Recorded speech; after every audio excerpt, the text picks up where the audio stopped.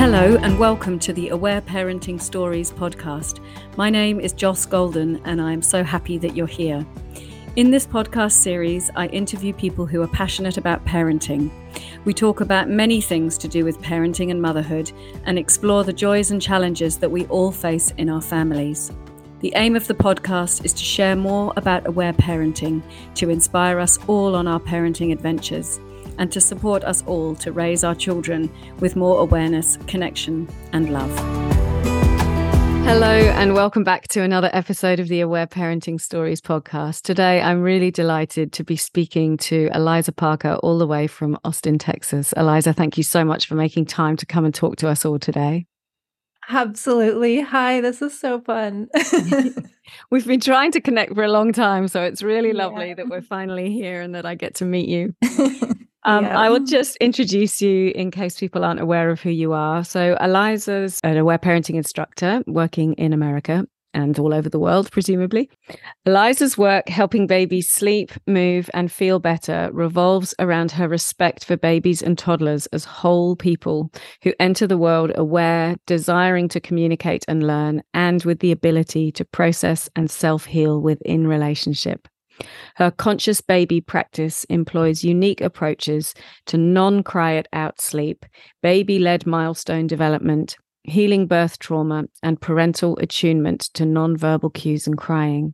As a certified aware parenting instructor, infant developmental movement educator, body-mind centering practitioner, and trained Feldenkrais practitioner, Eliza's life-changing perspective and respectful solutions toward common parenting challenges transcend typical parenting advice.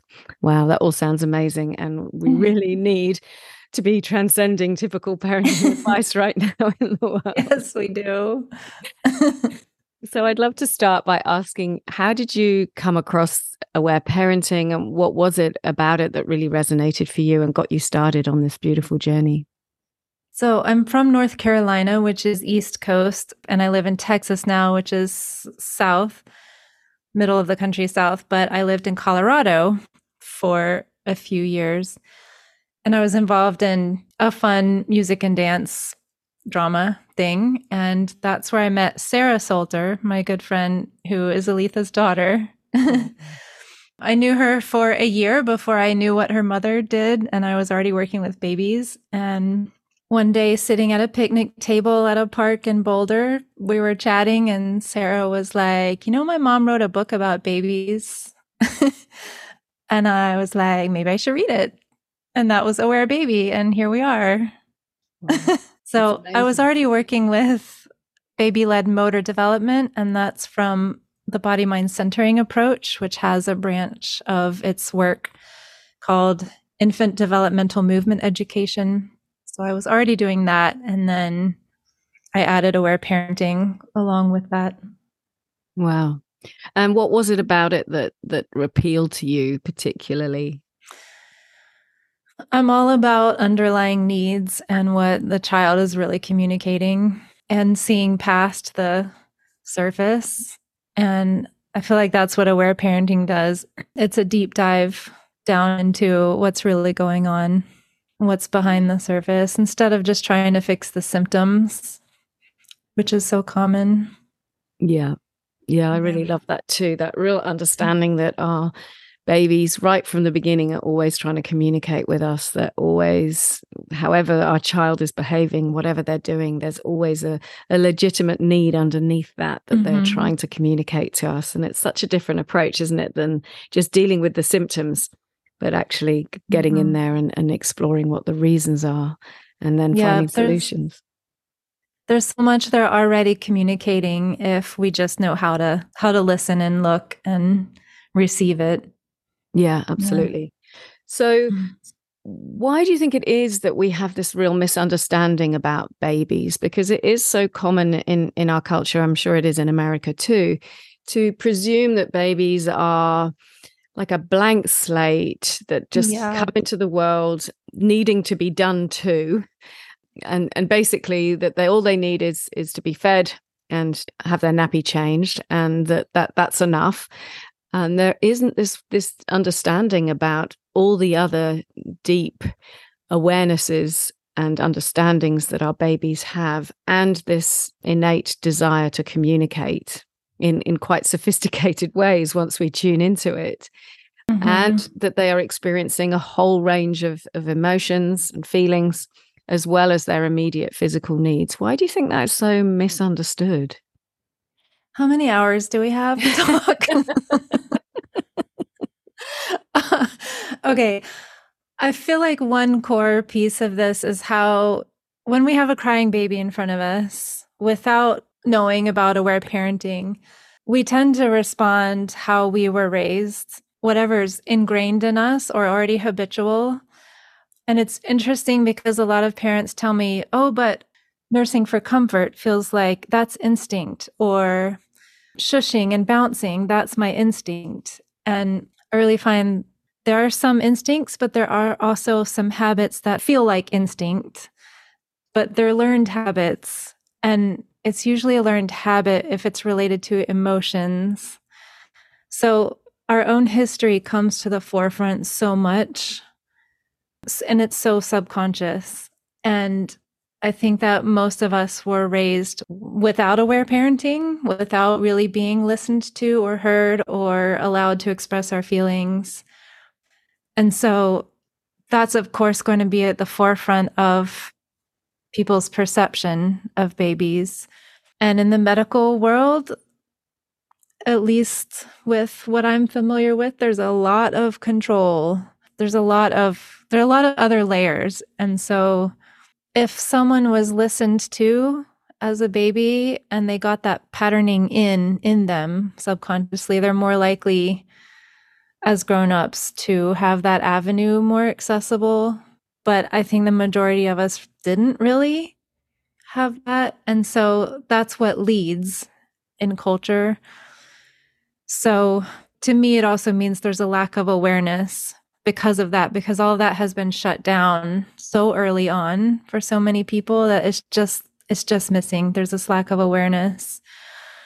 It takes a lot of inner work as well, and awareness, and being open to authenticity and open to underlying needs. And we're used to finding the solutions, like give me the 5 steps so that my baby will sleep, or this happened with my baby, what do I do now? Sometimes that information is needed, but we can get so used to the symptoms or what's on the external, what's on the surface, which if we focus there can also just completely bypass the communication that's happening and understanding that babies are innately aware and they are trying to communicate. It's also easy for us grown-ups to be used to the way that we communicate. We communicate with words. And how often are parents saying to their young children, use your words, when like there's a whole process in there. They got to get their feelings out, and the feelings are communication. But I think that's a layer too. And really giving it time and space, and feeling like we're always in a hurry, but to really pay attention to how aware babies are and how much they communicate. It requires us to go on baby time. Baby time is different than our try and be speedy time. It's also symbolic. Baby and toddler, especially toddler behaviors, are very symbolic often, especially related to birth story. And it's obvious once you know to look for it, but some of those things seem like behaviors, and culturally we're so used to labeling behaviors or teaching them how to act or behave, or thinking they're being demanding at bedtime when really there's a link to their birth story or the way they play. There's a lot of symbolic things that especially toddlers do that are communicating with us, except we tend to have a behaviorist approach and think it's behavior that needs to be taught. And that's where aware parenting, and for me personally, we just flip it all upside down, inside out, that when something's getting labeled as a behavior and it needs to be taught, that it's actually communication, and to dig into that more. I love that. That was a very long partial answer to that question.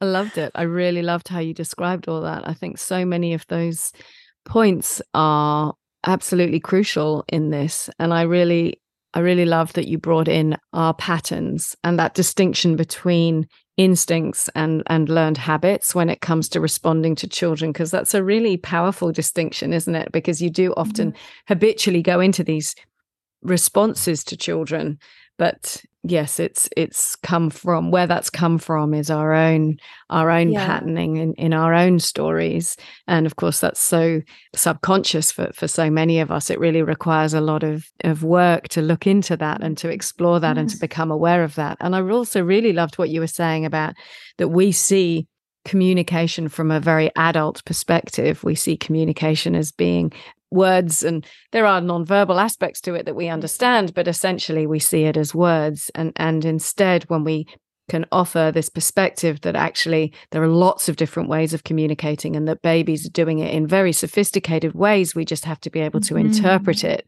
then it becomes so much clearer that their behavior is trying to tell us something. And I loved also what you were saying about the need to bring in some space and to slow down from our very fast-paced world and our very fast-paced culture. And often there's lots of pressure and expectations on very new mothers to be living a certain way, to be rushing around, to be doing lots of things. But this work really requires us to slow it all down so that we can be much more attuned to work out exactly what it is that our babies are telling us once we have this understanding that perhaps that might be going on. So I loved how you described that. I also really liked how you brought in that our birth experiences impact the way that we behave and the way that we communicate and what our needs are and what our personality appears to be, because I think that's also so often misunderstood in our culture, that it's seen that if at the end of a birth the mother and the baby are both alive, then that's all we really need to explore about that story. But actually it deeply impacts who we are and how we are in the world. So I love that you brought that in. What were you going to add? What would you like to add to that? I'd love to come back to the birth story stuff, but I wanted to add, you're talking about the pressure on new mothers. And I think that's tied into, because about crying, related to crying, there is so much pressure on parents to stop the crying, to figure out why baby is crying and stop the crying. And of course, we want to respond to needs. That's number one. But that crying beyond immediate needs that we talk about as crying in arms, and that you don't have to distract, you don't have to ignore, you don't even have, if it's crying beyond needs and you've checked off your checklists and baby is still crying, to just hold them in arms and be present and listen and let them cry. Again, related to our own history, if when adults were not, as babies, listened to or allowed to cry, then that it's going to trigger early responses, not analytical high brain responses, but limbic system, lower brain survival responses. And that makes a lot of the world out there not want babies to cry. And when we're talking about babies, if we're always stopping the crying, then that's a lot of communication being stopped. There's also some material out there about saying that babies' brains can't handle big emotions. And for me, I find it's usually the adults that can't handle it because it's triggering all these patterns, and it's us who also need to learn. Obviously, we need to figure out, is there an immediate need or something going on for the baby that we need to address? But I think that there's a lot out there about brain development and sleep and how many hours babies need of sleep. And so there's something in there too about fear that grown-ups have often about letting babies cry and not understanding the difference between crying that's being listened to, which is really different than crying that's being ignored or separated from. So that feeds into all of this. So why babies are often not seen as aware, conscious, because that mindset is just missing so much of their communication. Yeah, I loved how you described that too. And calling it crying beyond needs, I think, is really helpful for people to understand. And yeah, I love how there is more and more language around this now, that this describing these two different reasons really for crying. But I really liked your description too of how we are pre-programmed to want to stop the crying in babies because it activates that very sort of primal fear response in us because of how we were responded to ourselves as babies.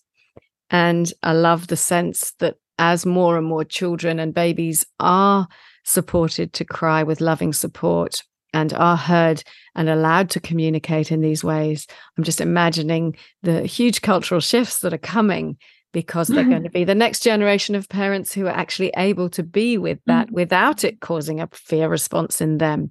That it's something that people will respond to with like celebration. It's like, awesome.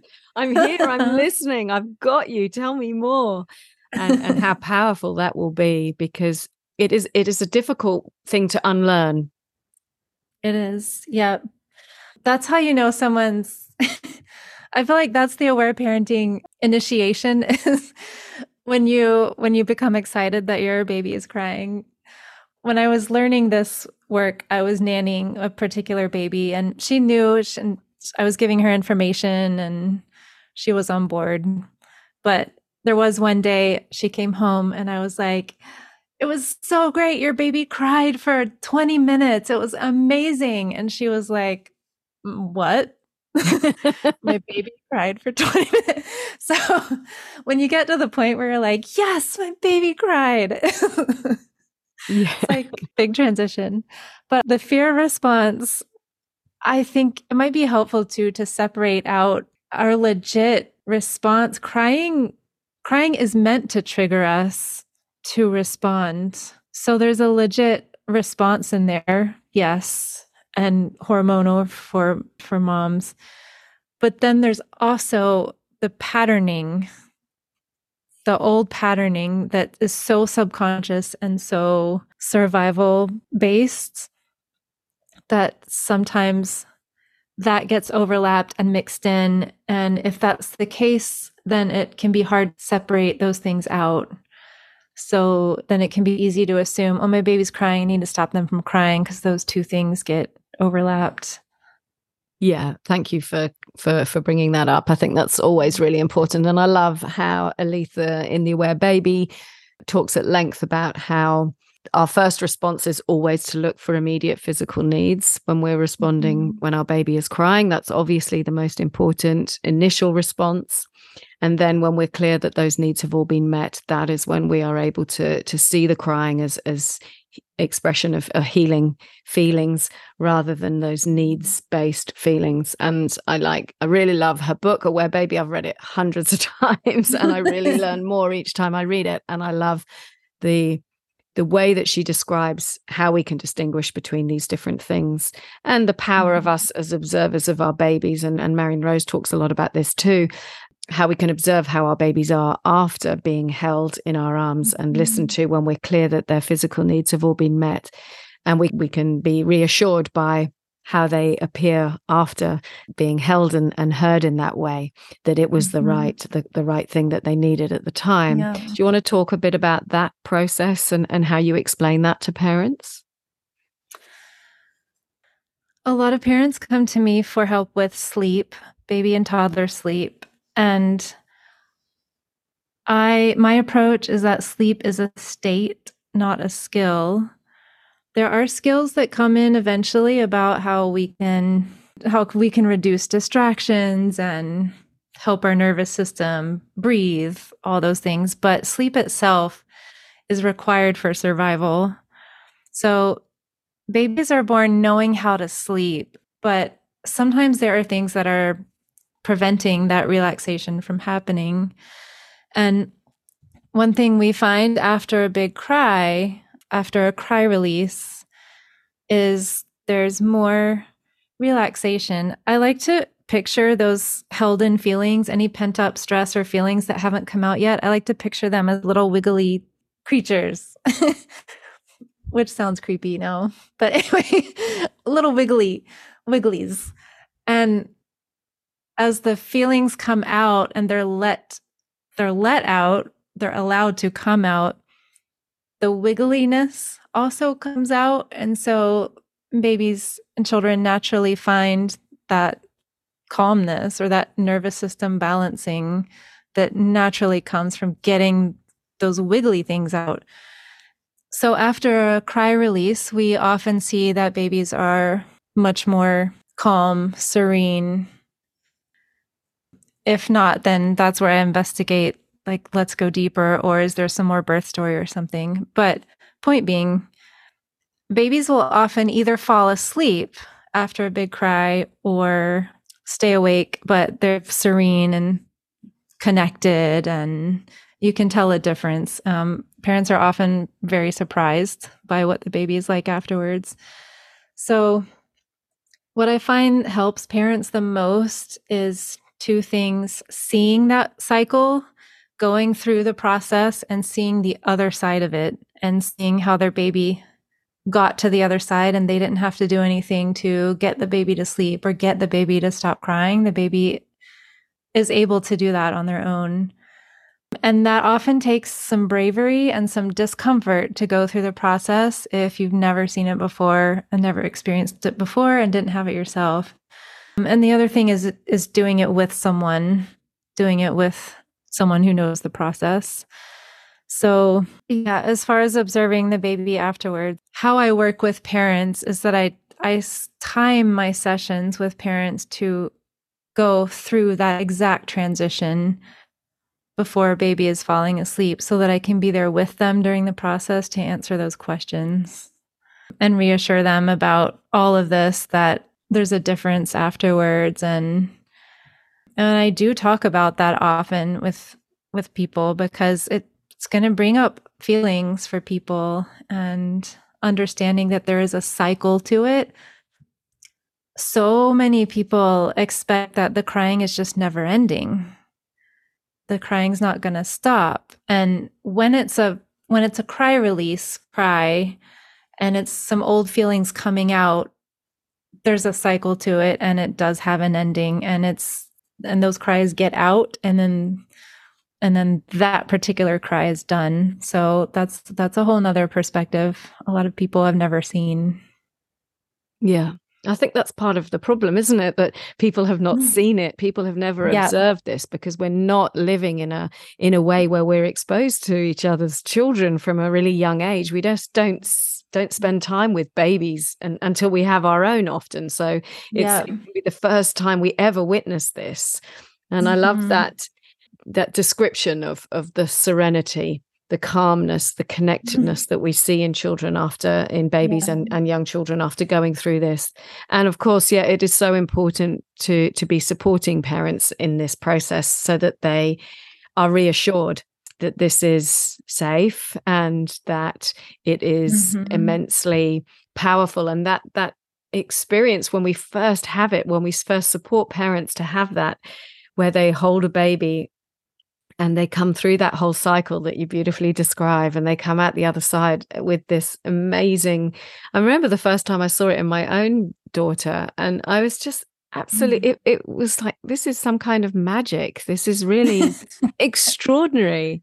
And I was so touched by it because I also realized that I'd probably never experienced that degree of calm, present, connected serenity myself in my life. And yet here was my beautiful daughter experiencing it because I had been able to just hold her in my arms. It's really extraordinary.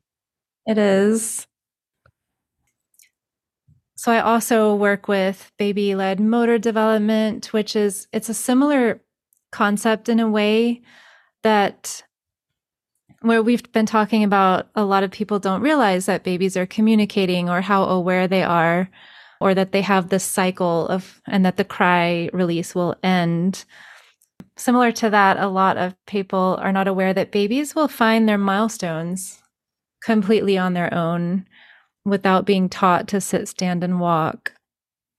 So that work is from body, mind centering, infant developmental movement education. I'm really clear with people what's what when they come to work with me versus aware parenting. They're very aligned. And then the other thing is working with birth story. And that comes from the processing the emotions around birth story comes from aware parenting.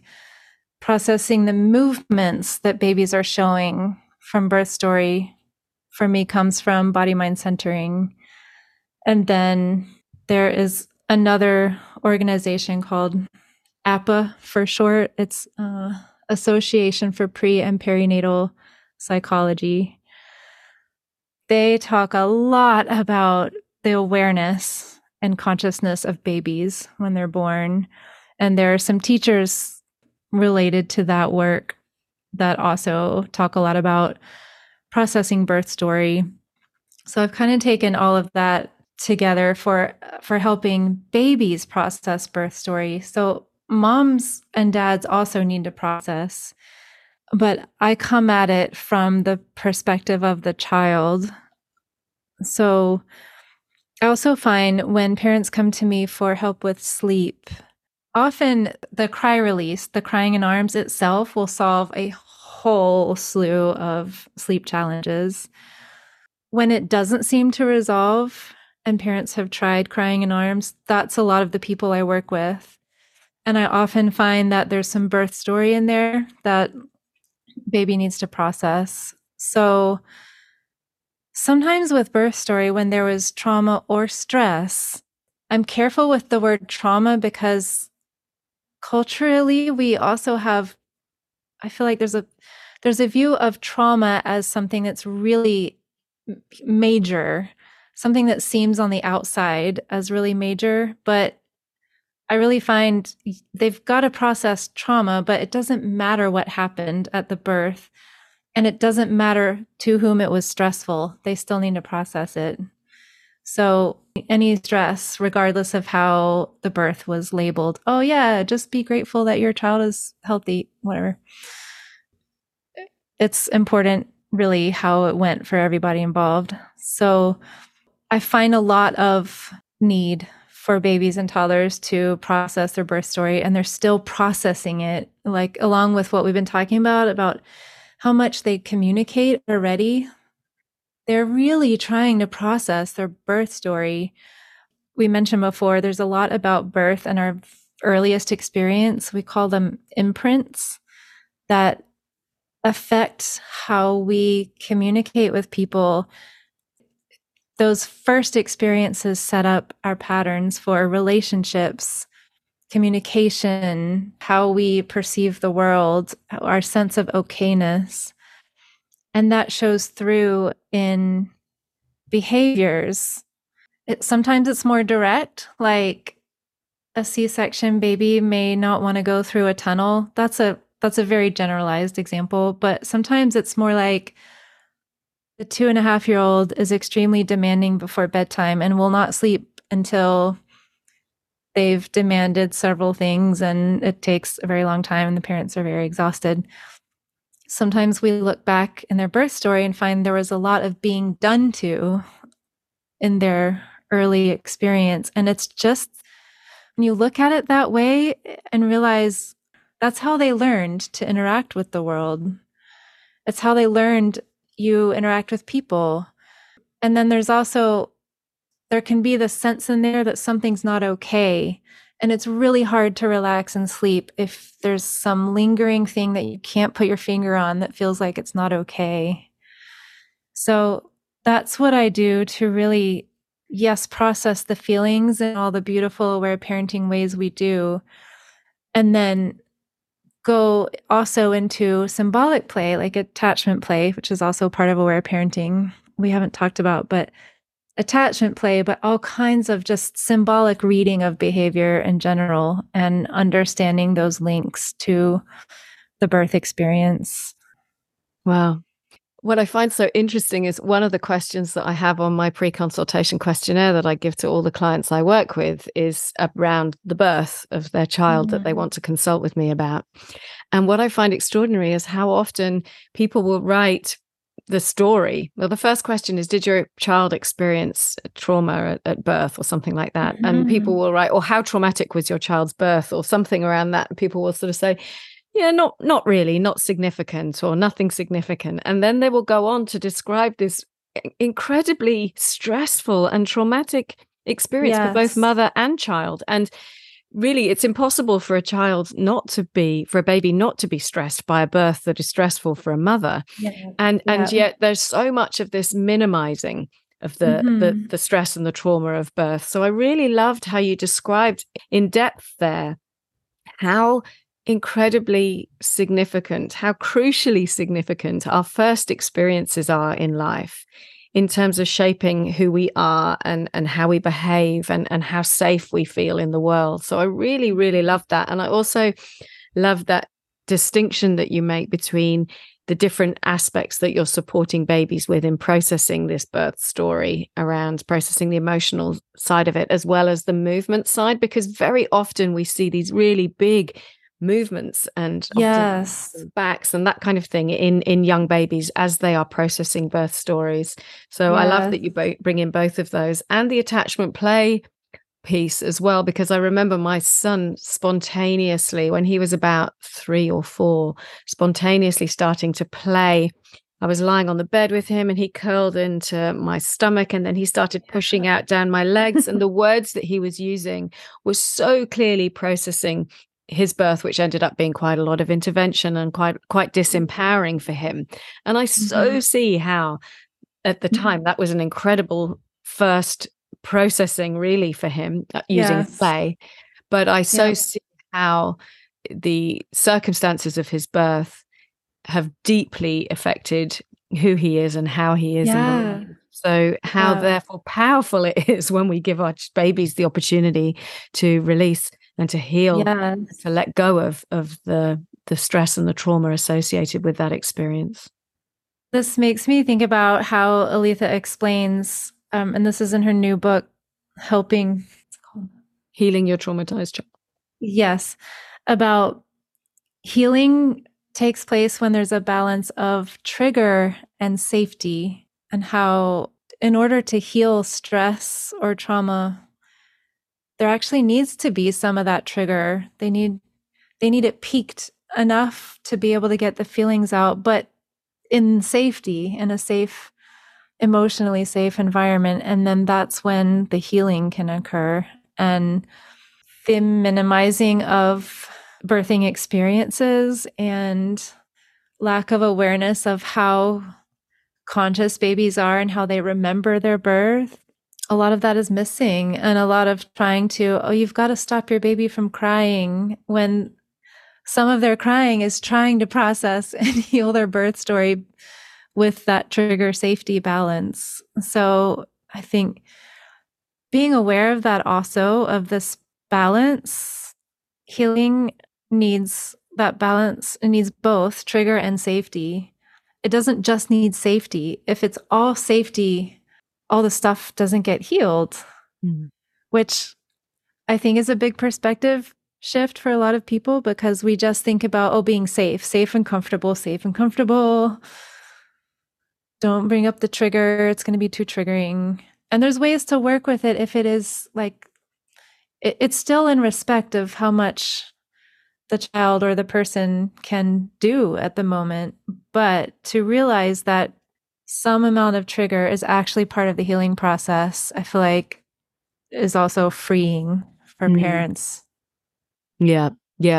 I loved how she described that in her book too, the balance of attention. Yeah. And it is quite a nuanced dance, isn't it? To be moving in with enough safety to be able to support that access to the feelings and the release of the feelings, and not too much connection with the feelings. Otherwise you can go into that hyper aroused response and be flooded and overwhelmed by it, but enough connection to the feelings so that they're there at the surface, they're accessible.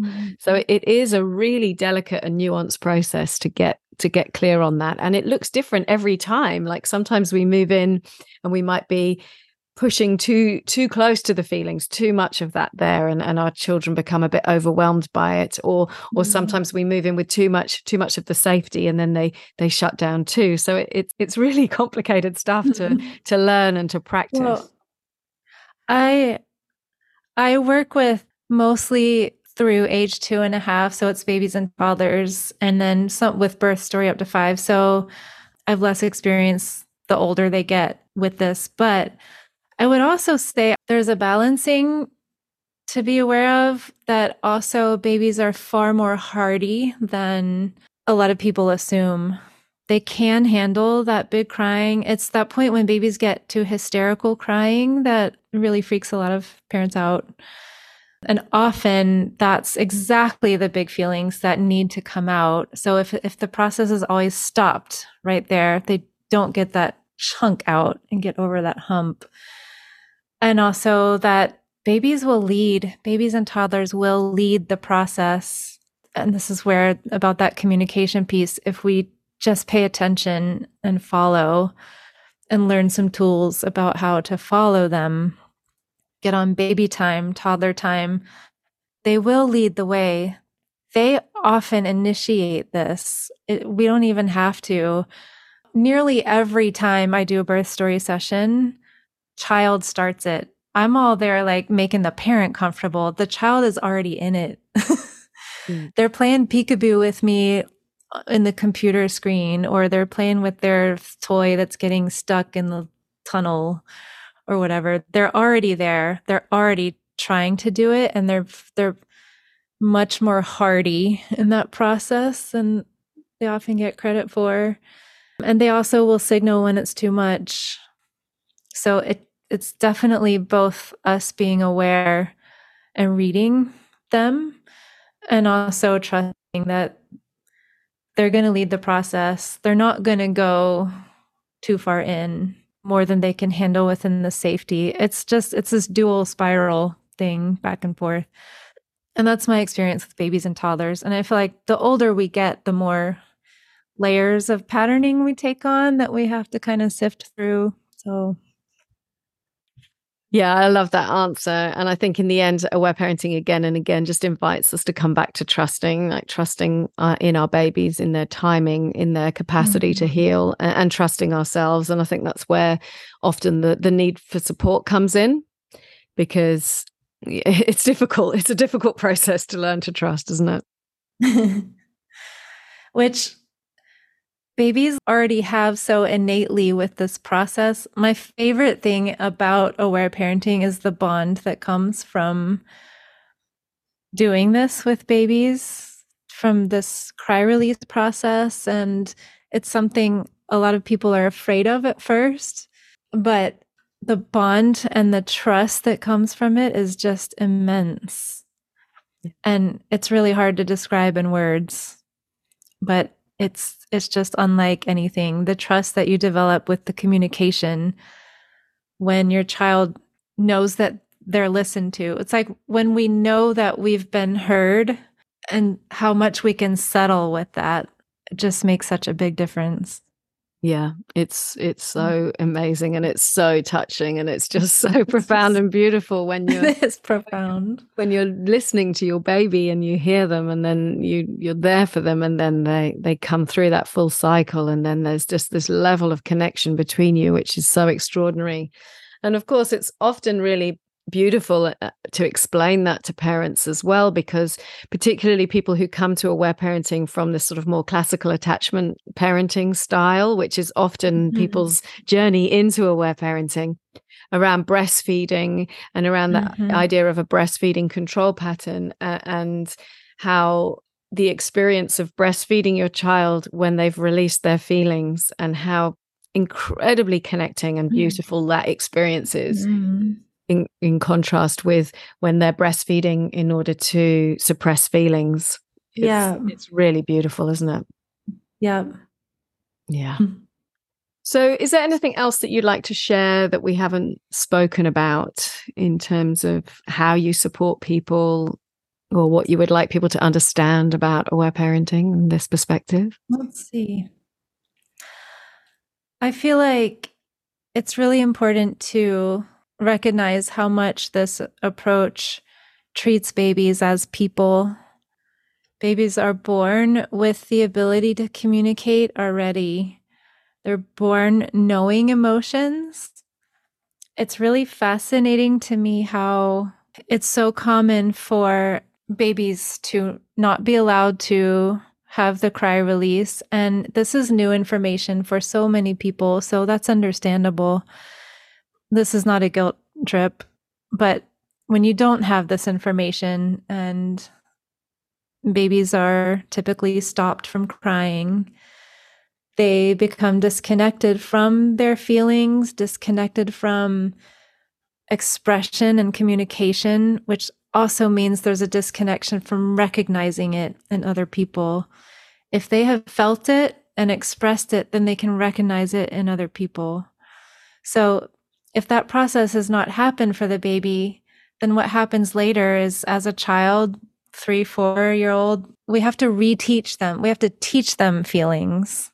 And I just think that's fascinating. There's been times when I've seen families where the baby, they didn't know the information and the baby didn't have a chance, the child didn't have a chance to get their feelings out. And then later, there's a lot of work to do around teaching the child how to recognize their emotions. Or there's all the books with the emotions, or the corner with the poster about the emotions. And not to say these are bad things, but it is interesting, the link.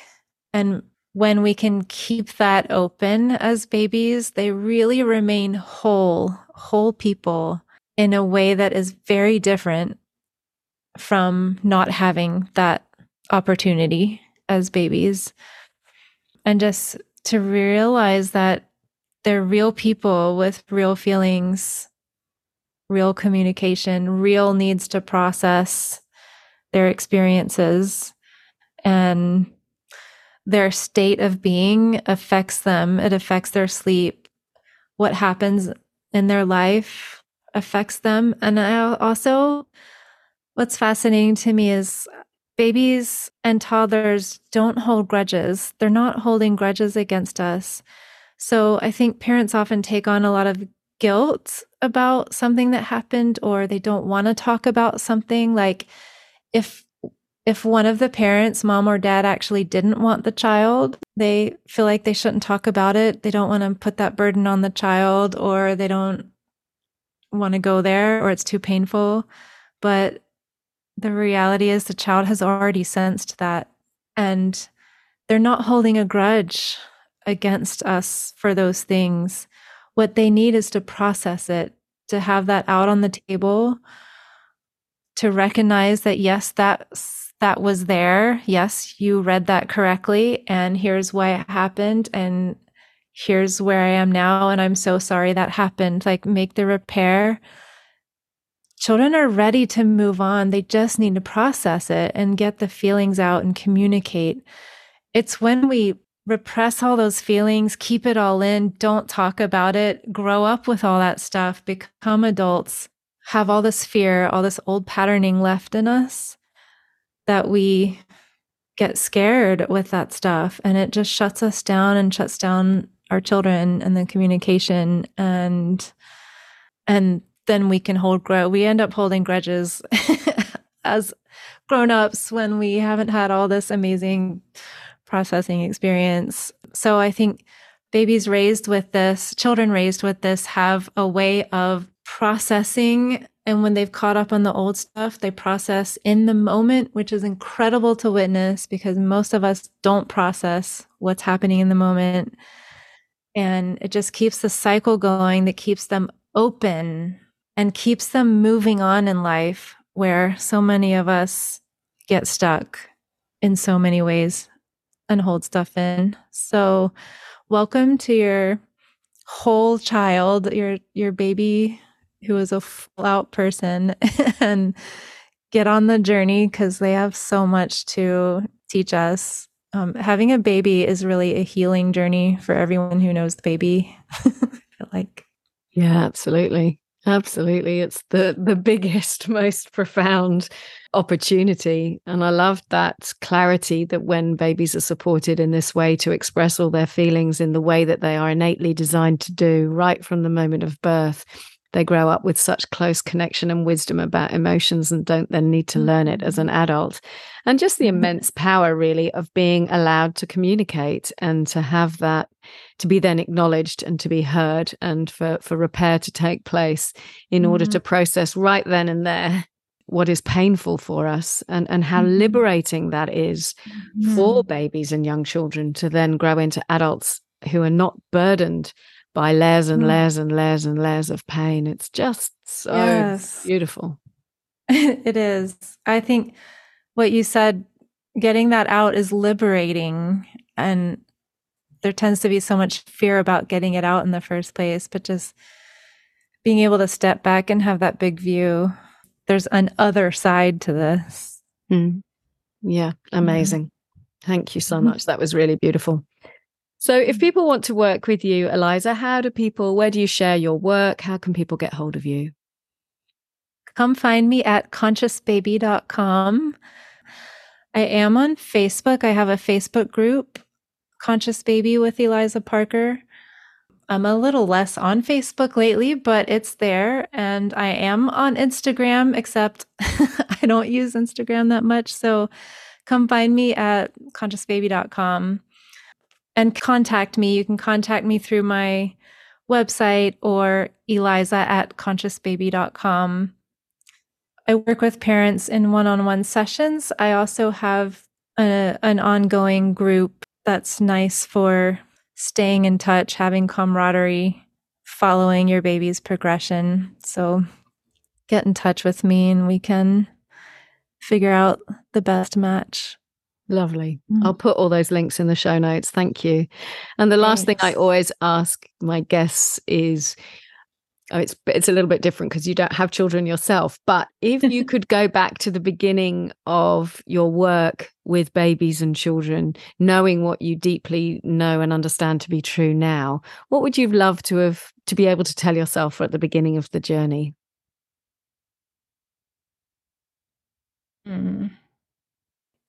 Before I had the aware parenting information, I remember nannying with a baby and he would cry a lot, and I would sneak into the room. He was in a cradle that could rock.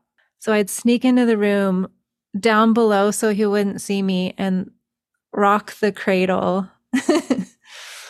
And that's always been a striking image to me, which I've always had the connection about babies being communicators and people, but that link of crying was missing.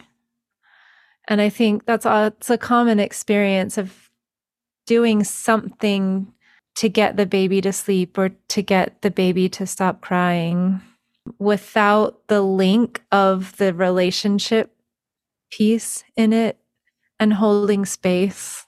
So that's one of my striking pre-aware parenting images. Yeah. Oh, thank you so much for sharing your thoughts and your reflections and your wisdom around all of this. I've really enjoyed this conversation. I think it's going to be so helpful for people, particularly people with young children, but for all of us just to understand this at a deeper level. So I'm really, really grateful for your time. Thank you. Thank you, Joss. I guess also the last thing I would say to parents is you're not doing something wrong. If your baby is crying a lot or not sleeping, you're not doing something wrong. It's not because you're doing anything wrong. Yeah. Yeah, I love that. Yeah. Thank you for joining me on Aware Parenting Stories. I hope you enjoyed this episode. To find out more, please visit my website, www.awareparenting.com.au, and follow me on social media at Aware Parenting with Joss. I wish you much connection and love on your parenting adventures.